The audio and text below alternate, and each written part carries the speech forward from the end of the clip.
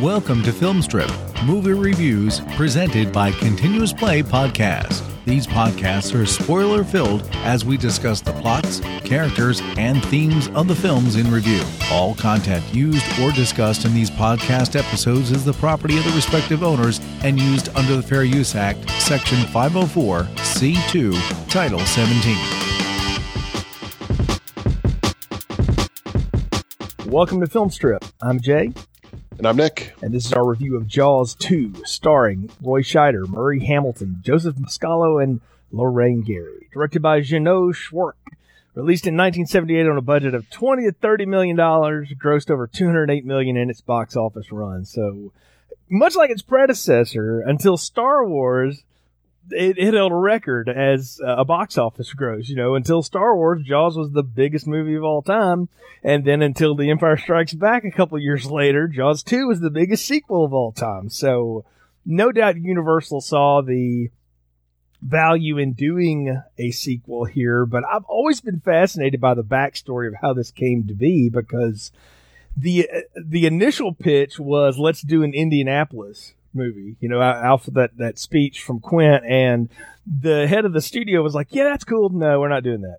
You know, and they're like, no, we're cashing in. So that got settled, and then they hired like this dramatic director to do this dark, like Amity's run down, and the mob's, you know, pissed because they can't make any money, and that, you know, all of this, and the developer's going to build a hotel, and they're all like worried, and then the shark comes back, and some of that got to hang around, but like the dark tone of the film and all that stuff, like they shot a little bit of it. Everybody was like, no. And then they moved production out of Martha's Vineyard and went to friggin' Florida and basically made a Friday the 13th movie before those were like in existence. Like, to me, I've always felt like Jaws 2 is a slasher movie, but I've never put the timeline together right. It actually came out before all of that craze hit in the late 70s and early 80s. So it's the proto-slasher movie, just with a shark. I guess that's one way you can put it. Yeah, as far as Jaws 2 goes, my background in this movie, this is actually the first Jaws movie that I saw. I never saw any of the Jaws movies in theaters. I wasn't even born yet. My parents weren't even married yet when these were all out. So, yeah, when these mostly were kind of, you know, like those Saturday afternoon movies that you'd see on like TBS or USA. And I remember watching a lot of these, especially with my cousins and everything when we were little, you know, Saturday afternoons at the grandparents' house or whatever. And this one was always kind of what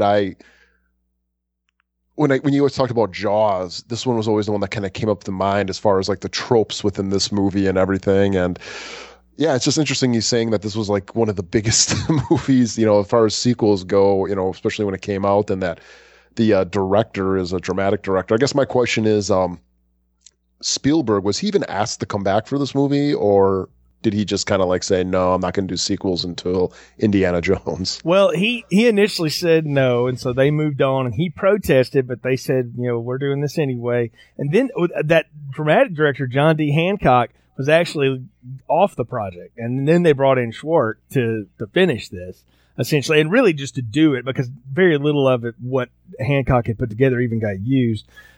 And they strong-armed a lot of people into this. Like, Roy Scheider did not want to do this at all, and he did it as if you'll let me out of my contract, then I'll do it, because he wanted to go do other stuff. He did not want to be the shark sheriff. And so they got him back. Him and Szwarc did not get along on the set. There's lots of, it's more of just disagreements about how it should go. They didn't like personally hate each other, I don't think, or maybe they buried that years later, but they didn't like, you know, go fisticuffs or anything. But it's kind of like if you read stories about Hoosiers, and Gene Hackman and the director like literally went at each other the entire shoot. It's the same stuff. It just, you know, he didn't want to be there, and he was just trying to do something a little more, I don't know, deeper and dramatic. And I think it shows. Brody's role in this it's central, but it's not nearly as arc-filled as before. So they brought in Szwarc because he could do on budget stuff, and he understood how to shoot action. And the biggest reason they went with him is he said, look, we're never going to have the initial surprise of the shark coming out of the water again. We've already done that. Let's not try to recreate that. Let's show the shark a lot. Let's show it from the beginning. Let's shoot from the back of the shark. Let's get more shots of the shark. And he even came up with the idea of let's mark the shark in some way so the shark gets the burnt face. And he's the one that really created this shark should just be the killer running around, trying to kill everybody. And that's why I say it's proto-slasher. I mean, it's the funny thing is that I've always thought, well, this sort of just borrowed from that. But really, this one was way before all this. This is before Halloween comes out later in the same year, but it's well before Friday the 13th and all the knockoffs. So I do agree with you, though, that this is the one people think about when they think of what are Jaws tropes. Like we talked about, Rocky 3 really is kind of the Rocky trope movie. That's the one everybody kind of thinks of when they think of Rocky tropes. I think the same thing with Jaws is people think of Jaws 2 when they think of the shark tropes. And it's the same mechanical shark. It still didn't really work that well. They got it to work enough, I think. And moving the location helped some, but seawater is hell on mechanical stuff. I mean, it just is. And so they never really got around that problem. But, I like the idea here is if you're going to do this again, Schwartz was right about one thing. You're never going to get the suspense of that shark coming again.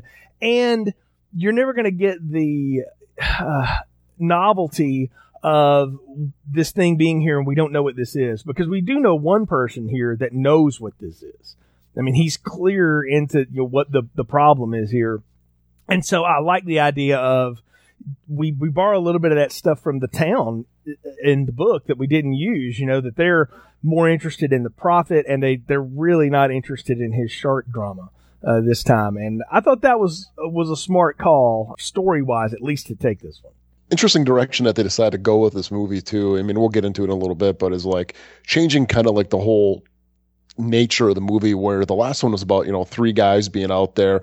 They really started doing that teenage stuff, like you're saying, even before the slasher movies doing it by making this kind of more teenage centric. I'm wondering if they're doing that because they realize that teenagers are going to be kind of the big crowd for this movie per se. So it's going to be like, let's kind of put them as far as the people in the, the victim role and everything. But I guess, before we even get into that a little bit more, we should probably do a plot summary, don't you think? Oh, yes. Go ahead, Nick. Why don't you tell us what the Jaws 2 is all about? All right, hold on. All right, it's been a few years since the shark attacks at Amity Island, while the kids have grown up. Wait, let me do this again. Sorry, yeah, you love my edit. You love that I give you all this editing stuff, Shay. It's been a few years since the shark attacks at Amity Island, and while the kids have grown up, Jay, that sucks. It's been a few years since the shark attacks at Amity Island, and while the kids have grown up, so has Chief Brody's paranoia about what lurks in the deep. Following the disappearance of a pair of divers, Brody voices his warnings, but the town leaders will hear none of it. Brody shoots a school of fish, mistaking the blurry mass for a shark, and he is removed from office. I guess back then it didn't take very much, but there's a little more to it, but yeah. Yeah, you shot the water, you were out. There was a beach full of people. That's also true. However, there is indeed a second shark terrorizing the island seas. When a group of kids fall victim to the beast and are adrift in the open water, Brody races to rescue to the rescue. Yep. However, there is indeed a second shark terrorizing the island seas. When a group of kids fall victim to the beast and are adrift in open water, Brody races to the rescue, ultimately tricking the shark into biting a live power line, killing it, and probably plunging the island into a panicked darkness for many days to come. Why the hell is there a power line all the way out there? That looks like it's going towards the ocean. No. They that's a great trope setup. They set that whole set up, Cable Junction. It's just out in the Gulf. It's just an anchored thing. But they set that up because you gotta have somewhere to line power to the island, and there would be a place where it would have to do a path through. I grew up as the kid of a power worker, so I learned a lot more about how that would work shark, then maybe I should know. But that makes total sense to me. But the part of it, and again, those last words are echoing my father's, thoughts in my head there of, well, the shark's dead, but nobody's got lights for weeks now because that main, to do that kind of damage, that's the main line, son. That pretty well put them in darkness. So, Brody once again has murdered the economy of Amity in July. But that power line is just like, it's so easily to grab that thing and pull it up. They set it up. I mean, they set it up early on. That is not, I don't think OSHA was around back then. I don't think that's probably the smartest thing in the world, because you could have a boat drive right by there and just chop its freaking propeller into there. You would think. I mean, it's a bad design. It's a bad design. Yeah, I mean, you work in manufacturing and construction and things. That's the kind of thing that, like, we need to rethink that whole possibility. And maybe we should rethink the idea of dredging the bottom with hooks when we know there are a lot of power lines around. But we'll get to that. Yeah, and people are complaining about the oil pipeline. Look at the Amityville electrical pipeline out there. This was 1978. Nobody cared about anything, okay? So, I mean, we really didn't. It wasn't that I'll agree. They didn't care about anything, even the way that they looked. You see those shorts on those guys? Oh, my God. Dude, you see the haircuts on these allegedly hot women? I mean, good grief.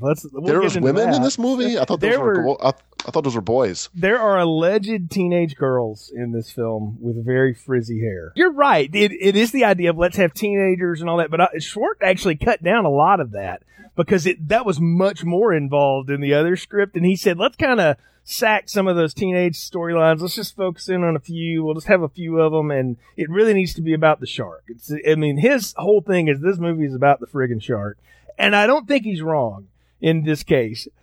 The problem is the last time, and it was based on science that had not been developed well yet, but there was at least an explanation as to why a shark like that would hang around in an area. It found a food source, and it just hangs around until the food source dries up.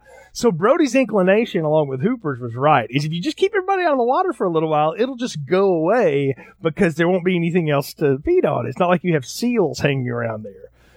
This time, this shark, and Brody even asked the woman on the beach about it, we can talk about, seems like he's hell-bent for leather on revenge. From the opening shot, they waste no time in setting up what the mood of this film is, because the music, Nick, they use the Jaws theme, but the music this time is much more what I would call horror tropish than before. I mean, it's eerie. We're underwater with these divers, and then out of friggin' nowhere comes the shark. And I was reading on the internet that apparently, like, the novelization for this hinted that this was the mate of the other shark. I have never read that, and that would be amazing. Yes, and apparently enough that the shark from part 4 is the offspring of both of these sharks. That the shark in the first one was a guy, and this is the girl shark, and she's out on a little bit of a lover's revenge, right now against Brody for taking away her mate. So I don't know. As the scientist on the beach so expertly says, sharks don't think things personally, Mr. Brody, and she's not wrong. They don't. Well, I'm glad they didn't go with that, because that would have made this even dumber. Like, I compared before. I said this is kind of like the way I feel about Halloween 2 compared to Halloween is I feel a little Jaws 2 to Jaws. It's not the original, but I enjoy parts of it if I'm able to accept in my brain that everyone here is going to do the dumbest thing possible to make the plot go forward. but even like just adding kind of like this, kind of like in Halloween 2, we got to accept the really dumb plot element that Michael Myers is related to Laurie Strode. You didn't need to do that.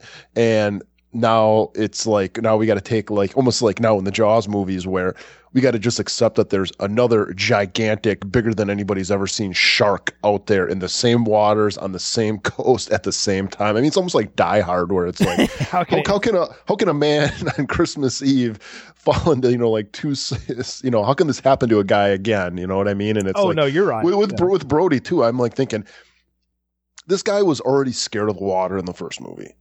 And all that shit happens last movie. Are we supposed to take that maybe he like conquered his fear of the water? Like kind of like Ellen Ripley like was going out in Aliens to conquer her like, PTSD by taking the thing head on. Was that kind of like his thing? And like maybe he's better now? I don't think so. He seems to be more scared of it, Yeah, so get the hell off the island. You know what I mean? It's like, boy, you'd have a badass resume. Like, I was chief of police and I killed single-handedly a 25-foot shark. I mean, Christ, I mean, Chicago would be like, yeah, you want to come here and clean up our streets? You know, I think the thing he'd be the Giuliani of New York in the 70s if he would have went there. Let's think about where the Brodies are here, because you're right. The kids are grown up. I mean, like massive growth spurt in 3 years. Mike is now this 17-year-old angsty teenager who looks like he could be an extra on the Brady Bunch.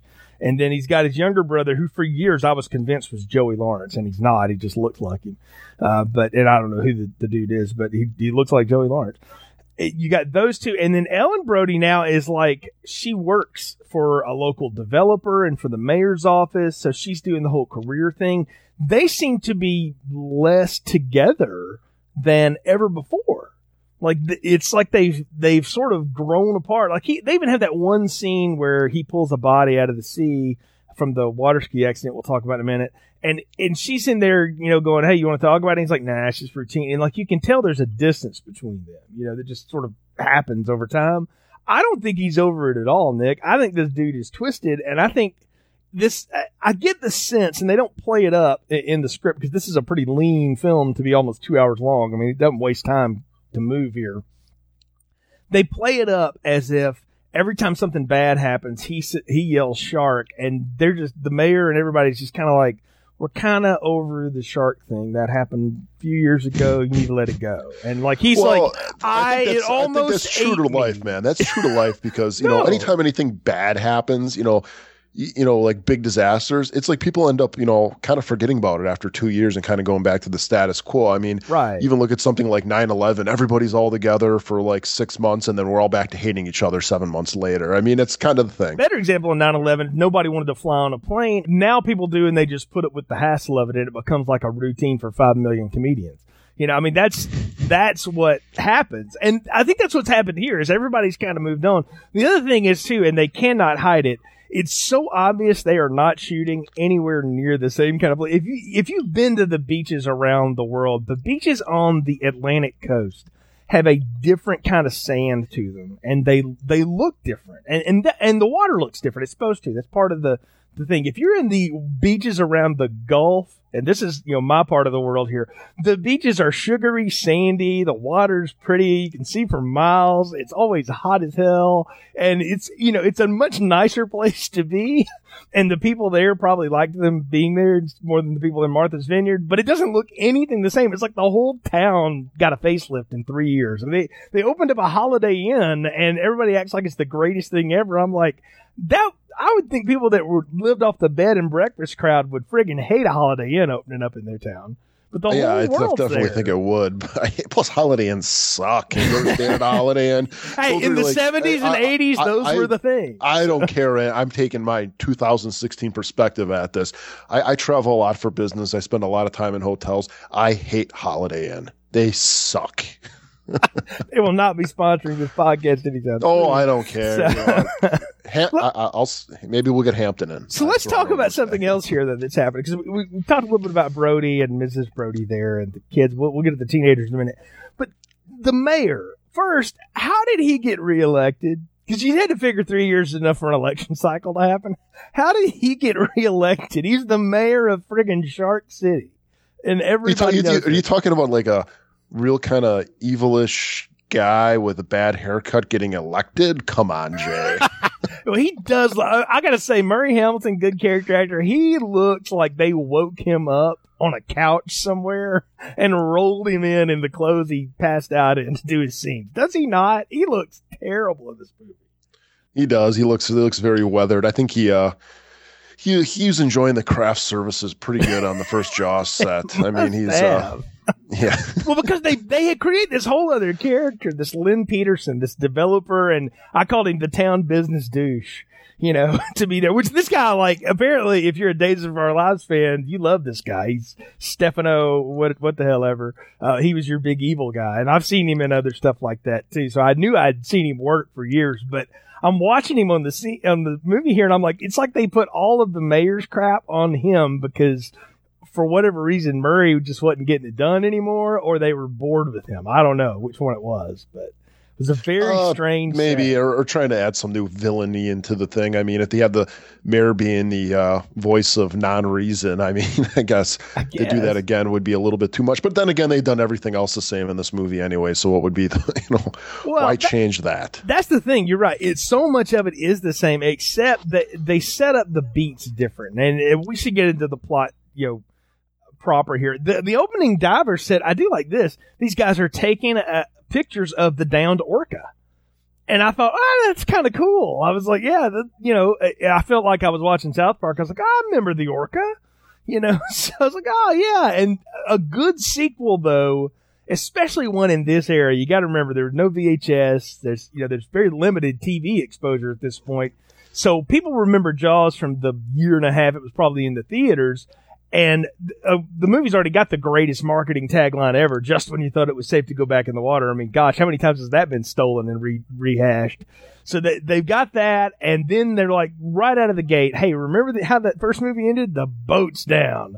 And so here it is. The problem is, and there's a little continuity thing, and it's always made me laugh, is the shark in the first one destroyed the back end of that boat. Like, there was no back end of the boat left by the time he got done chomping through Quint. And there's a clear shot of the stern there. I'm like, well, I guess nobody cared, but it's one of those, we're going to remind the audience of where we've been and then throw them right back into the same situation, because they might as well just have like a dead shark carcass on the sort of just hanging off over there on the side, the headless shark.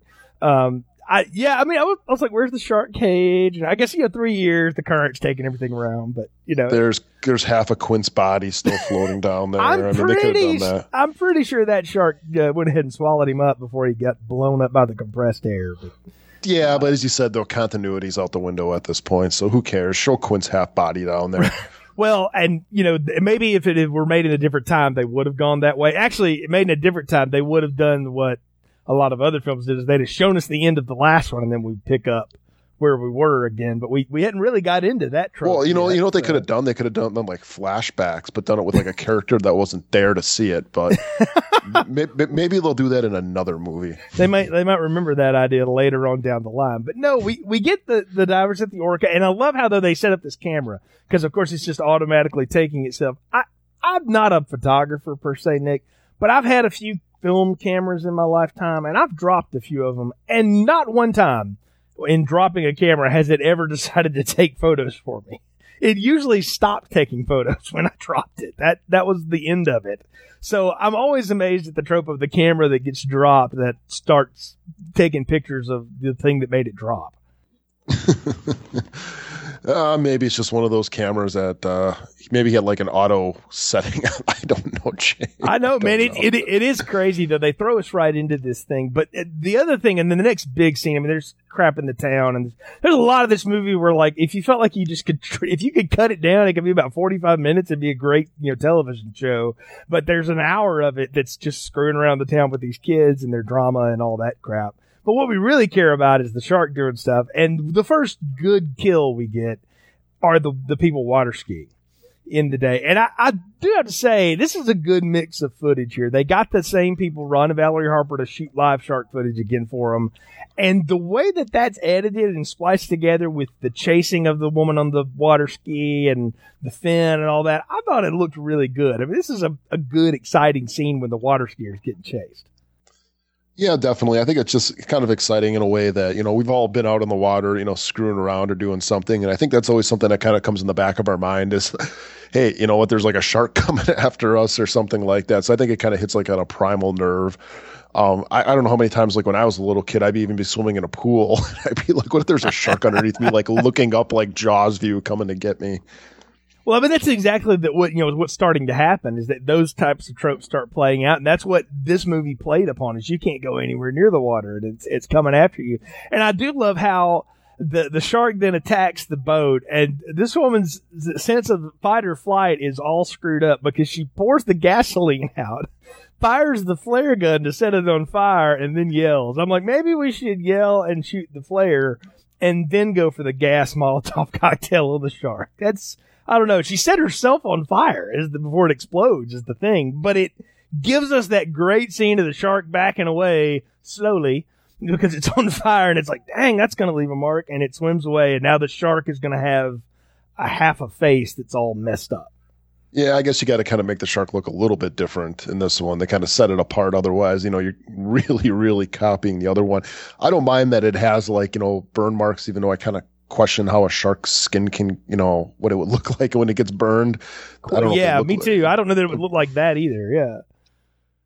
But I guess, it's pretty cool. I mean, I guess it's a way to kind of separate the villain this time. I mean, I guess it would have been a little bit cooler if they would have given him like a hockey mask, to cover up that burn. That would have been pretty neat.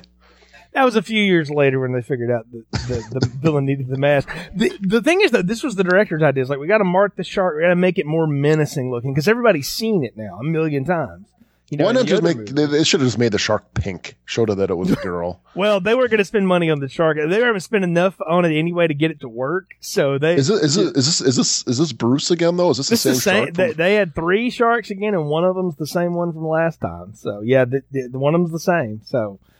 This one gets used a lot, actually. I think it winds up getting used in the next one a little bit, and it gets used in Jaws the Revenge again. So, I mean, they have like 3, they have a sled shark, and they have the face shark, and then they have the full body pull shark, I think is what they called it. But, yeah, I mean, again, they worked and didn't work about as much as the last one, but they didn't do anything they didn't try to do barrels or any of that stuff this time. And I got to say, that's a smart move. The thing they figured out is how to get the friggin' fin to come up and down.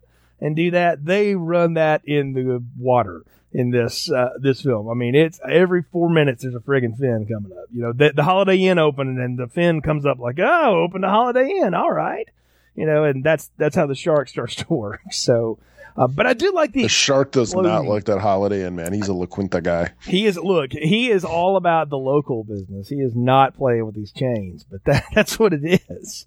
But no, I like that we back away from the shark for a little bit before we get into it anymore. I mean, we mess around with the teenagers, and I mean, the thing that gets me about the teenagers, man, is that it seems to be really focused on Mike Brody, the teenager, and how his dad wants him to get his job. His mom's like, nah, just screw around all summer. And like they're having all that tension. And he's got his, group of friends, the Art Garfunkel lookalike. And then the Last Starfighter's hanging around over there somewhere, I think. And, there's all these people, or actually Arnie from Christine is hanging out over there somewhere. Last Starfighter comes up in another Jaws film. But, I mean, he's over there. And then you've got the allegedly hot girls and his annoying little brother. And there's all that going on, right? And torpedo boob girls, that's what I'm calling them. You got that, and you got the 2 messing around on the beach, and they run into the dead orca. And I got to ask you that orca, is this a shot at the movie Orca when they had the orca kill a great white shark, and they're like, no, we're going to kill your thing in the movie. It certainly could have been. Orca was one of those, if you haven't seen that, folks, Richard Harris's not finest moment of cinema. Before he started doing Harry Potter stuff, he did exist many years before kids. But yeah, the Orca movie, that's probably a little shot at that. The actual truth of it is that the killer whale will totally take down a shark, but probably not one as big as what Jaws is purported to be. So that's the other side of it. But Orca, oh my God. Orca. Yeah, if you've never seen that, man, it is. I'm telling y'all, it's a classic piece of trash cinema. So it really is. It came out about a year or 2 before this did. So. If you ever want to watch a movie where they abort a killer whale, that movie is for you. Blackfish has nothing on Orca. Yeah, not even yeah, really. So your 2 best Orca films are Orca and Blackfish in that order. But yeah, no, I like the idea though that they set up how bad Free Willie's mad at you for that. Jay. Yeah, Free Willie can bite it too. And he believes he can still fly. But the orca on the beach here, I like the way they set this up because we get another scientist here, but we make it real clear early on that Hooper's not coming back, which the only reason Dreyfuss didn't come back is because Spielberg wasn't doing this. And so there was that. So they write him off in a phone call later. But they have this other science lady there who takes measurements and tells Brody that sharks don't think things personally, because what Brody is doing is the irrational thing that everyone in the audience would have been saying is, could it be that a shark is coming to destroy the other shark? And she's like, no, that's not really how this works. But it gets played off and they never go back to that. And I think this movie's trying to tell you, no, Brody's right. This shark is taking it personally.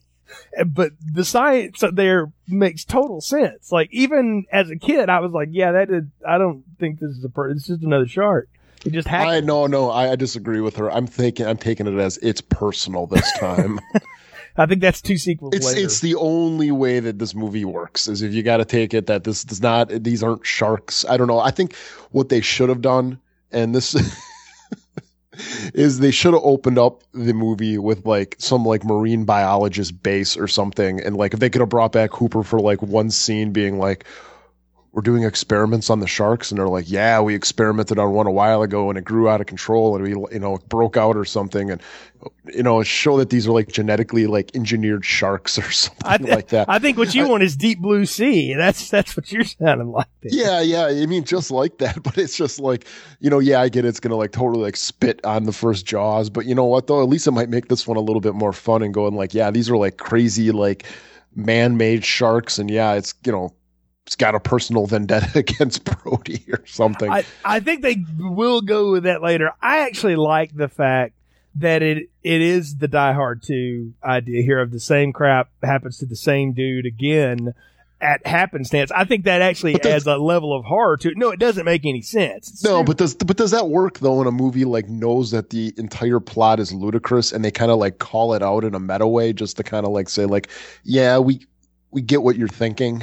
Well, no, I think that's exactly what they're doing. Is like everyone right now. Yeah. But I'm saying, does that work though? Does that work when they? I think it totally works because again, the focus is you want to see this torn up face shark go after these really annoying teenagers, or if you were a teenager, which would have been the target audience at the time, you would say, oh, these are like, it's chasing me and my friends. I can get a thrill out of that idea. Like, I think that's exactly what they're setting up here is what becomes standard slasher movie trope. Like, if you go out drinking and sexing with your friends, bad things are going to happen. We know that because we grew up watching horror movies, but kids of the day hadn't had that experience yet. These kids aren't sexing though. You know what I mean? It's like, whatever. Tina and Eddie are getting it all. You know that. Oh, yeah, in a total PG way. That's my thing. Is like, why not make this movie R? I get, you're already going to get people coming out there. Because money, man. Boobs in it. They're trying to make money, but no way. The MPAA would have murdered them for that back then. The American way. You can show a shark eating a person, but you can't show a pair of boobs. That's exactly right. And look, the studio, again, this is Universal. This is a property. Like, they're not hedging any bets of this. And they even talk about it. They're like, look, the budget, like, there never was a budget for Jaws 2. They would have never greenlit us if we told them it was going to cost $30 million to make this. We were just spending Jaws 1 revenue to make this movie, and they figured we'd make it back. And you know what we did, so they never questioned us. But he said that's why the next 2 movies actually have a budget, though, because this one really didn't have one. They just kept doing it, and like one figure will take you 20, the producer will tell you it's more like 30. To make the Where do they work. put the money though? It's all in I'm telling you, it's all in the camera work and the sets because they had to build these floating things with all these sailboats screwed up all the time and the helicopter and the cable junction and getting the shark to work. They spent a ton on that. And they had to pay Scheider some dough to do this, and they paid the guy that ultimately rewrote the script like double what it would have cost them if they'd just hired him to begin with. And so like they've spent, it was kind of like Superman Returns or something. They spent a lot of money before they ever got a foot of footage shot of this thing. So, but I like that they call out the scientific absurdity of all this, and then we're done with that. Like, we're going to get that out of the way in Act 1 and we're done. We're not worry about that because this is going to be all about this chase that's going to happen. And we see the lobster diver who sees the shark, and he's so panicked by it, Nick, that he bites through his regulator on his breathing material and swims up so fast that he gives himself an embolism. Now, I don't know what the bends are. I've never had them, but I understand they're fatal and if not, incredibly painful. I've never been scuba diving, so I can't say that, but I did know someone who did do that where they didn't, you got to like something with the pressure. as it's coming up. You gotta, go up slowly or something like that, or something with your oxygen. I don't know what it is, but I knew someone who they basically punctured a lung by coming up too fast. So yeah. I do know that it is serious. And another reason I don't fly and I don't go below the water, I am good on dry land. You were built for the earth. That's what you think. So. I am. I love dirt. So land lover. So, well, speaking of dirt, we do finally get our one romantic scene here with Eddie and Tina, who go out sailing and they're drinking their Coca-Cola because that's a nice little product placement there.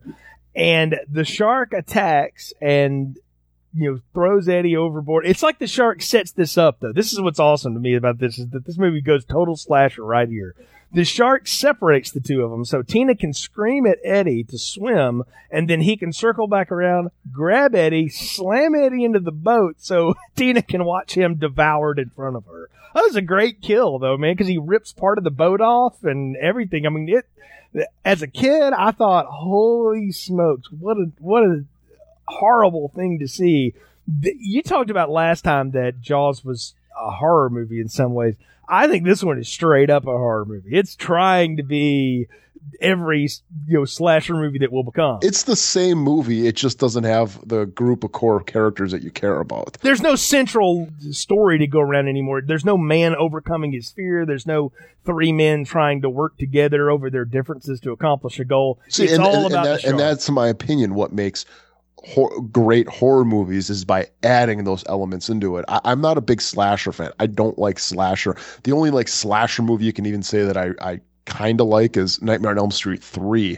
And, that movie has plots in there and subplots and character arcs and everything like that. And that's why I like that movie. It's not so much about the Freddy kills, even though those are pretty cool in that movie. It's more about the characters and how I grew to like them. And that's the same thing with the first Jaws is yeah, it's a horror movie, but then it's got characters in there that I like. I like their arcs. I like what they're going through. But you mix in that horror in there, and it's that's what makes a great horror movie, is having all those elements in there. Otherwise, you just have a slasher movie. And that's why I'm going to say, the first Jaws is a horror movie, where this is a subgenre of it, where this is a straight up slasher movie.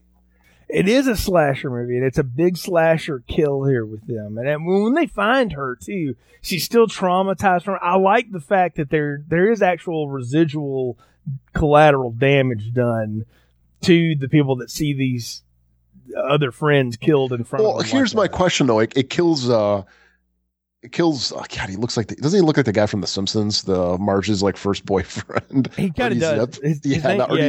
He kills Artie Zip there. His name's Eddie. So yeah, I'm calling him Artie, but but the shark leaves the girl. Am I right? I mean, the shark doesn't do anything to that girl. And my question is when have we ever seen the shark do that, where it just kind of leaves someone alone? I mean, I guess it did it the Brody's son in the first movie, but I don't know. It just seemed dude, it's open bait right there. Maybe just swim around, have a nap, and there she is. You just go back and eat her later. I think he was, had eaten a lot of orca the day before. It's kind of after Thanksgiving, that next day you're I'm hungry, I should eat, but I really don't need to. But I'll go ahead and take a bite of this. And Eddie was so a skinny dude. You're telling me that the shark had a big meal, and that when he ate this guy, this was kind of he ate so much now he hates himself, so he kind of just swam off in shame. I think he went down to the coral to have a self discovery. He was I got to really rethink my priorities. My face is burnt. I mean, look what this is getting me. The shark is having an existential dialogue. He was looking at gym memberships to Gold's Gym. He's I gotta change this up. He was going to the other part of the beach where Shaun T was teaching some women aerobicize, going, I think I could get in on some of this movie. See, that would have been awesome though, if they would have a shot of the shark down there, kind of elongated down, kind of doing little jazzercise moves in the water. That would have been great. Well, they couldn't. They could barely get it to move straight. It's a female shark though. It's totally going to be doing into jazzercise and everything like that. Water aerobics. She's not going to be lifting weights. She's going to be doing water aerobics. And what's funny is all these things we're making fun of and talking about. If you've ever seen Shark Tale, that's pretty much what happens. All the sharks do all these things that we thought the Jaws shark was doing when it wasn't on screen. So there is an outlet for that. But this, of course, sends Brody to the rescue. They find this girl, and I love when he finally gets her to talk. She just shark, she loses her mind, and he's like, "Oh no!" And of course, that to me would be like, now you have 4 or 5 other people there, Brody. Later on, when he goes to the town council, he should have had everybody there going, "No, you remember Tina, the girl that we had cut the ribbon on the Holiday Inn? She said it was a shark too." That might have made his case better.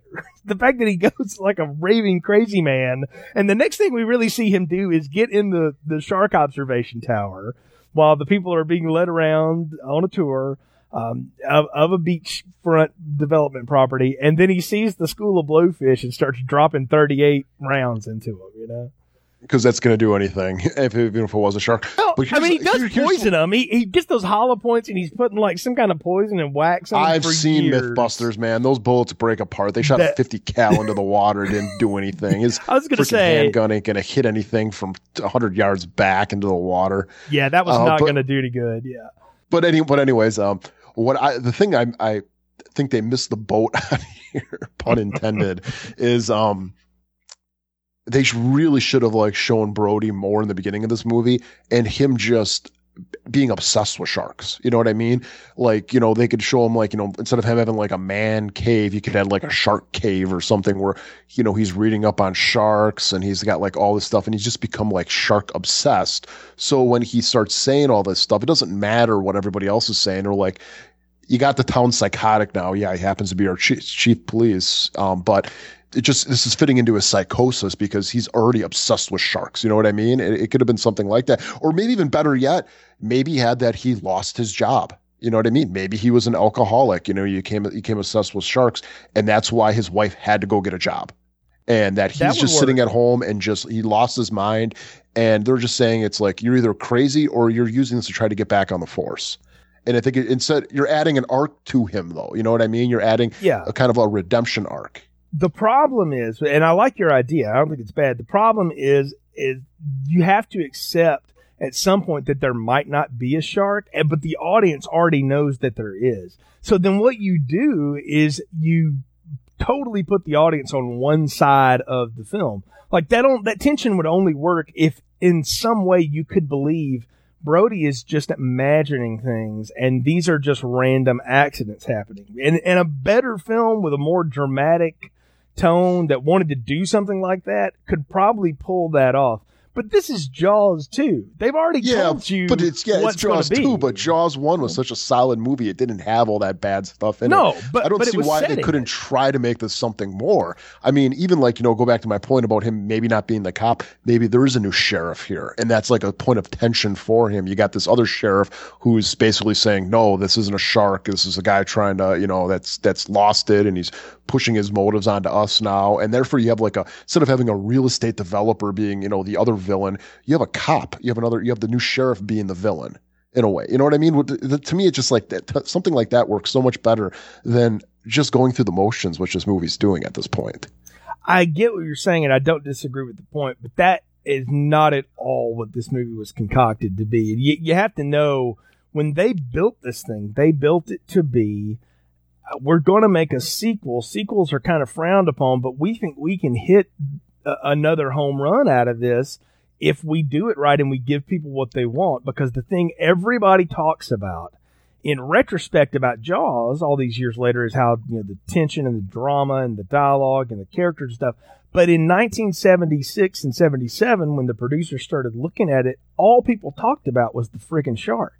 And so they were like, we got to give them shark, and it's more shark, more shark. They had tried the dramatic thing. They started down that road, and the studio had no faith in it. And I got to tell you, had they released what they were planning to do, it wouldn't have worked. What were they planning to do? I don't know the original stories of the Jaws 2 1.0 script. Picking up that idea from the first movie that there would be a mob tie. What they were going to show was that Amity had pretty much become a ghost town. There was going to be everything boarded up. Everything had really gone to hell because of the reputation it had. So these developers had come in with mob funds to build these, resorts and things, and they were trying to revamp the economy.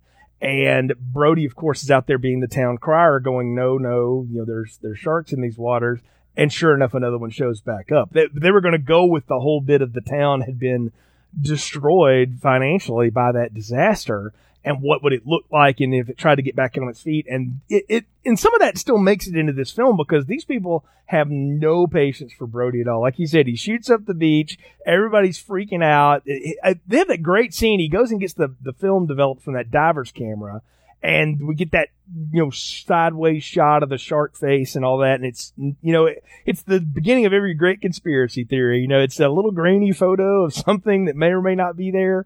And it's the best acting in the film is when Brody goes before the mayor and Peterson and those other town folk there and tries to plead his case. And they're all like, I don't know what that is, and you get that sense. But they tried to they were going to go for that drama thing, Nick's what I'm saying. And they realized that would not work. Yeah, because the mafia. Yeah, I would have vetoed the mafia crap too. That would have been pretty dumb. Okay, now if they would have turned it into like a big prostitution and alcohol bootlegging thing, that would have been a little bit more interesting. Maybe you got a drunk shark. I don't know. That would have maybe been a little bit better. I don't know. But either way, point being is the chief shoots up the beach. And he gets canned for it, and we promote the deputy who is obsessed with the water to chief now. And, we've got the whole thing with the teenage kids. Mike's supposed to be working, but he sneaks off, and his annoying brother comes with him and all that stuff. And we get like 20 minutes, it seems like. It's not that long, but it feels like of just, scenes of people sailing boats. And I got to tell you, this is the part of the film where I start like going, okay, I'm kind of done with this. Like, can we move on? I got really bored when it was just circus music and boating going on in Florida. Like, I didn't really sign up for that. Yeah. I mean, they should have done some different type of like action scene in there. Maybe have the new sheriff or chief go out there and, run into the shark and get killed or something. And my big thing is like, why is the mayor living when this movie's over? Doesn't he deserve a How is his kid still alive, too? That's like twice, right? I mean, yeah, Larry Jr. becomes almost the hero of the friggin' thing in the end of it. I'm going to talk about these kids, man. They screw up the whole bit with the kids on the boats getting attacked. I like the idea that they all get, swamped over. They basically have to kind of tie together to drift together because that, it puts them all in the same small space. You don't want them all on one boat. So you've got everybody spread around. But, like, Mike Brody gets taken out of this so fast. Like, he hits his head, and the two people with an operational boat go, we're going to take him to get some help, and y'all just stay here. And then Larry Jr., the mayor's son, becomes the, like, focal point of all the teenage stuff. And I'm like, well, who the hell is he? I don't care. I'm like, why wasn't that Mike Brody? That was a mistake. I was like, that should have been Mike. But when they take Mike back, why not take baby Brody too? You know what I mean? Exactly. Yeah, you take. Why would you leave the littlest kid out there? I'd be, he doesn't take up much room. You could probably put him in a seat bench or something. Liability too, because he can't really help you. He's not strong enough to do anything. I'm with you. But moreover, that should have been Larry and Sean or somebody going back on the boat with the other guys. Mike Brody should have been left behind. He comes out looking like such a douche wimp in this movie, man. It's terrible. It's a terrible characterization. Yeah, it should have been something where, maybe the mayor's son got knocked out or something and they end up taking him back or something. And then like the mayor like decides like, yeah, we got to go do something. And he goes on the boat and he gets killed. I just want the mayor to get eaten. I mean, come on. And that's the thing too, is like you look at this movie and look at the death counts. It's not any more than the first movie. No, it's not. You think it's going to be this massive body count. You got to have a bigger death toll. You got to have more bodies dead. They really did. Yeah, I know. I was surprised by that because I had always sort of thought, this. And you got all these kids out there too, mm-hmm. and it's like, how many of them really die? I think it's like what, two of them get killed. Yeah, and it's not like, many of them. So, it's just come on. Really, they're sitting right there, and you know what? Let's change it up at the end. You know what? Maybe we keep on seeing this shark with the burned face, and then maybe guess what? There's another shark. Have it be two sharks. You just hit on my thing that I think is the biggest blown opportunity in this. They should have gone with two sharks. It should have been called Jaws 2. Exactly. Or it could be kind of like a double entendre or whatever, where it's like it's a sequel and yet there's two of them. Exactly. Like Jaws the second movement, whatever you want to call it. Like I could have bought I would have liked that there were two sharks tag teaming these kids. That would have been tension, man. Like, because there's a funny aside is that there's one shot where everybody starts looking terrified in the water, and the producers just thought the kids were really getting it that day. And what come to find out, no, there was a school of hammerhead sharks circling beneath them, and they were all scared out of their damn minds. They had no idea what was going on. They're like, what is it? Because hammerheads are all over the Gulf, and so they're like, whoa, wait a minute. But I thought, that's a great idea. If you had two sharks, think about how cool that would have looked to get an aerial shot and those two sharks just circling the drift. I'm like, man, that'd have been awesome, but they didn't want to go that route. They didn't do that. We do get the best action scene though here in this part. And this is my favorite part of the movie. When the helicopter shows up and the guy with the Hank Williams Jr. beard or the Abraham Lincoln beard throws the rope and he's about to, take off, and Jaws eats the helicopter, and destroys it. I thought that was awesome. It also disables that sailing bunch forever because it throws all the blade into it. And I thought the helicopter thing was fantastic. I guess. I mean, we're kind of reaching for something to compliment it at. I guess it ate a helicopter. Why not? Well, it did that, but the thing it does is it does set up the best kill in all of these sequels. I'm just going to say it right now. When Sean gets in the water and he's trying to get up on the little boat that's getting away, and the girl that had taken him out, Marge is her name, jumps in and pushes him up, and she's trying to climb up, and that shark comes up behind her and obliterates her in front of him, and everybody else screaming. That is a great shot of that head chomping like that, and you got to admit, that was a pretty awesome kill.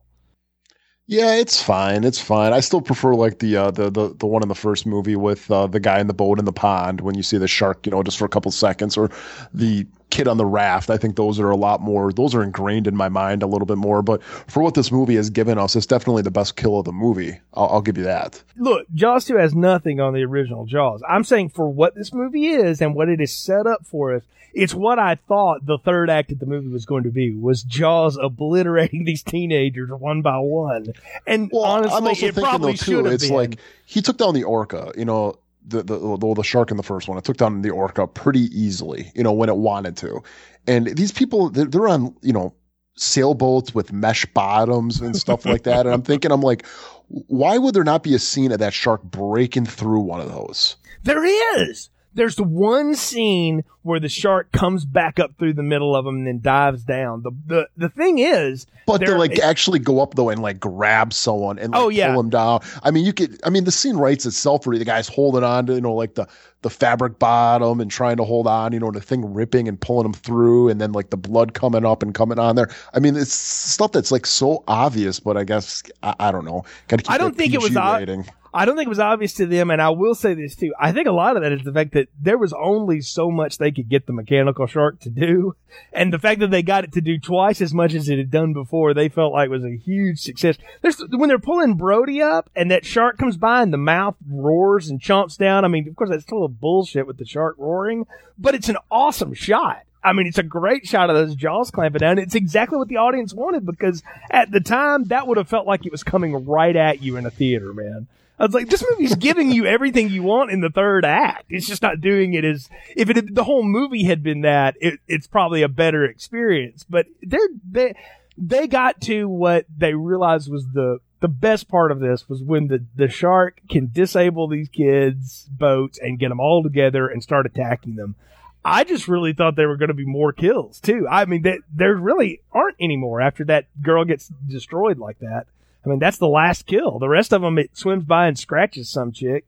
And then that's, and then it gets electrocuted. Oh. So. It's got scratched. Hey, that will work though, man. We're going to ump the like tension. We're going to scratch a girl. Hey, man, the shark skin will do that to you. Everybody knows that. So, but no, I do think that was a great kill. I'm calling that. But even let's say it took out the boats and it kind of goes back to Quint's story where they're all in the water and stuff like that, and they're all floating around in the water, and the shark's coming up and grabbing them individually or something. Now, again, if they had two sharks, that would work great. Yes. Yeah, I don't know, but you might as well get to the climax when Chief Brody shows up in a boat that he has no idea how to operate, by the way. He's even said, I don't even know how to run this thing. He gets in a boat, and this is going to be a theme with the Brodies, getting in boats they don't know how to operate, by the way. Just hold on to that. He gets in the boat. He goes out there. He bumps into Mike and the two dudes sailing away, who Mike now it seems completely fine. Like he had a concussion 10 minutes ago, but no, he's fine. You know, he's ready to go.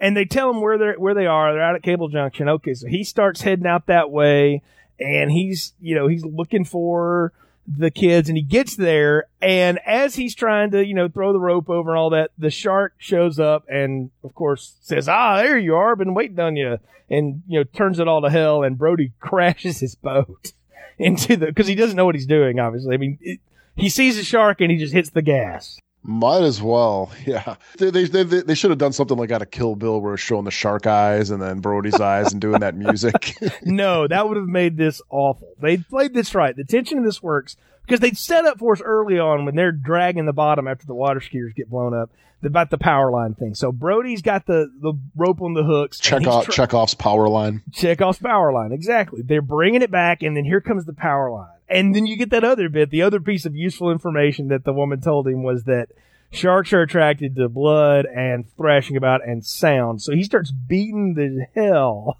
out of that power line with a boat paddle to get the shark's attention. And it's like, come and get it. Is sort of what it is. Dinner time. Come get it. It is. It is so dumb. And I love the way this looks though, because the shark coming through, the way it's getting pulled in the water, all the drama, the music, everything is working right there. The thing is Open Up and Say Ah has nothing on Smile, You Son of a Bitch as a killer line before the shark grabs the line. And I'm like, they couldn't come up with anything better than that. It seems so weak. I don't know. It's dinner time. I don't want him to go full Hulk Hogan here. I just need something better than Open Up and Say Ah. Eat this. I don't know. I don't think Chief Brody needs a little Arnold Schwarzenegger line with every shark kill, but I don't know. I'm always thinking like during this, like the shark's like coming at him. He's got the wire like at the perfect mouth level. I think I'm like, it would have been so much cooler if like the shark would have like also just like went underneath the water. It kind of like in Predator where like Arnold's calling the Predator to come towards him and goes, nope, I'm going to go around the other way. It's like, what if the shark would have done that? Yeah. Well, if a shark would have done what it normally does, which is go down and hit you from below, because that's how sharks attack. They don't go straight at you. They do like the upside down bomber move where they go down and like shoot up. How much that would have been really cool to see like Brody just get like totally chopped away. Well, if he had chomped Brody and the power line at the same time, I would have bought that. He goes down like Quint. How does Brody even live doing this? You know what I mean? Again, I don't know much about electricity and water power lines and shark bite force or something, but him being that close to that much electricity, I gotta imagine that he's fried somehow by doing that. He doesn't even have a hair sticking up out of place. That's the amazing part. Like, really, I see the kids running out of the water. They're like, oh shit, I might want to get out of the water. See, that would have been so much better though. Like if like Brody would have like shot back in the water and they all thought he died or something. Then he climbs out of the water and they're like, "Are you okay?" And he goes, "That was shocking." What did you beat Sean Connery in a James Bond movie now? Hell yeah. He might as well have been, right? I mean, really, I've always thought the end of this is amazing, as implausible as it is, because it wouldn't set the shark on fire or anything like that. It probably would just shock it, and then it would, lay over and die. Hit the power line, got shocked, and then like shot back and ended up flying into the kid's wraps or something, right? But you've got that going on, and here's the thing. The boat is disabled. The radio is disabled. They're out in the middle of, the Cable Junction before the Atlantic. Nobody knows they're out there because the one guy who did was the helicopter guy. I guess his son and the other two kids know. Yeah, I was going to say the other kids know. So they got to go tell everybody. So they'll eventually get back. They're fine. But yeah, I mean, how do you explain when you get back to the darkened town? Well, I killed this shark, y'all. And the only way I could kill it was to have it eat the town's power line. I'm sure that's not going to win you your job back, Brody. But apparently it does, because as we'll see in later continuity. But yeah, very, very, if you apply any logic to it and you slow it down for 5 seconds, you're like, well, this is the dumbest thing ever. But if you just sort of go with it, it's a satisfying end for what this movie's been. However, when we're sitting here looking at it with a critical eye, it is pretty absurd. Yes, it is pretty absurd. It is butt nuts crazy at the end of this movie. I don't know. It's just, like I said, I go back and think about Jaws and just, every little thing about that. And then we're getting a power line and a shark eating it with a burned face. Okay. I guess I get the sad part though, is I know where this series goes. And this is like the high point of the series as far as the sequels go. So yeah. So, well, I do think it's time for final thoughts, recommendations, and popcorn ratings. So you'd started yours. Go ahead and finish them up for Jaws 2. Well, I'm going to be a little bit of a spoiler whore right now and say I've seen 3 and 4. And if I give this one a small popcorn, it's just going to put it on the same level as the movies that are coming out. So by that, I can't. So just knowing what's coming later, it's a medium popcorn, and it's just because I know what's coming later. If this would have been the only sequel, Jaws, you got an extra large popcorn, and then you got this is a very small, but just within where it sits in the series, it's a medium popcorn. You're not wrong in saying that this is a sharp drop from where it's been and a decent plateau from where maybe it's going. We'll get to those in another day, but just on its own for what it is. I said before, there's a lot of this movie that just feels superfluous. I feel like if you could cut out a lot of just the scenery and all that stuff, maybe you miss some of the good-looking shots of people walking in 70s style swimwear on a beach with John Williams circus music. But I didn't really need any of that to make this work. I was here for what they wanted me to be here for the shark to do something. And yes, it's absurd and it's dumb and it's all sequel tropes out the wazoo. But I can't lie and say I don't have fun watching it. And especially for the last act, when everything goes to hell and the shark is terrorizing the people on the boats and the helicopter and all of that, and even the ridiculous electrifying ending, I still have a ton of fun watching this. And I always will. I think I just hold a soft spot for this one.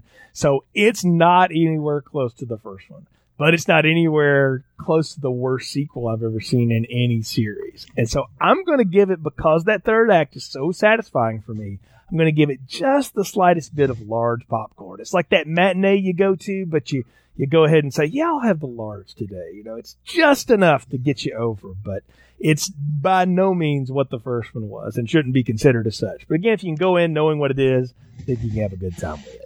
Large popcorn, Jay. Wow, my mouth is open right now. I am shocked. Right, dude, this is like the Anaconda of shark movies. And you gave that a large popcorn, so I don't want to hear it. So.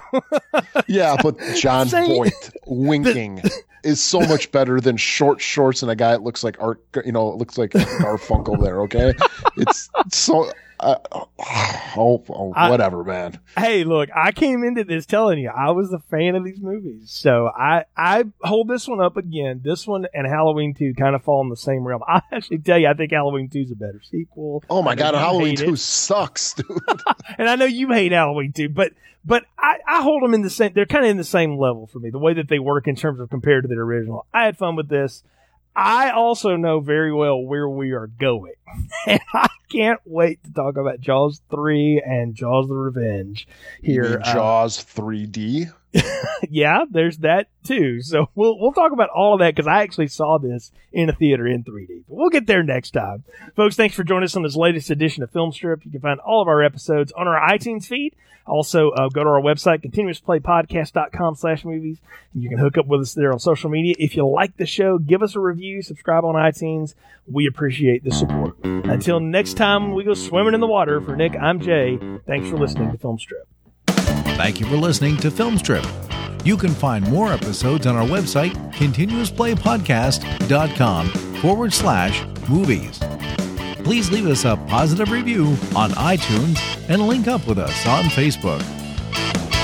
The Film Strip theme music is produced and performed by Frozen Lake 121.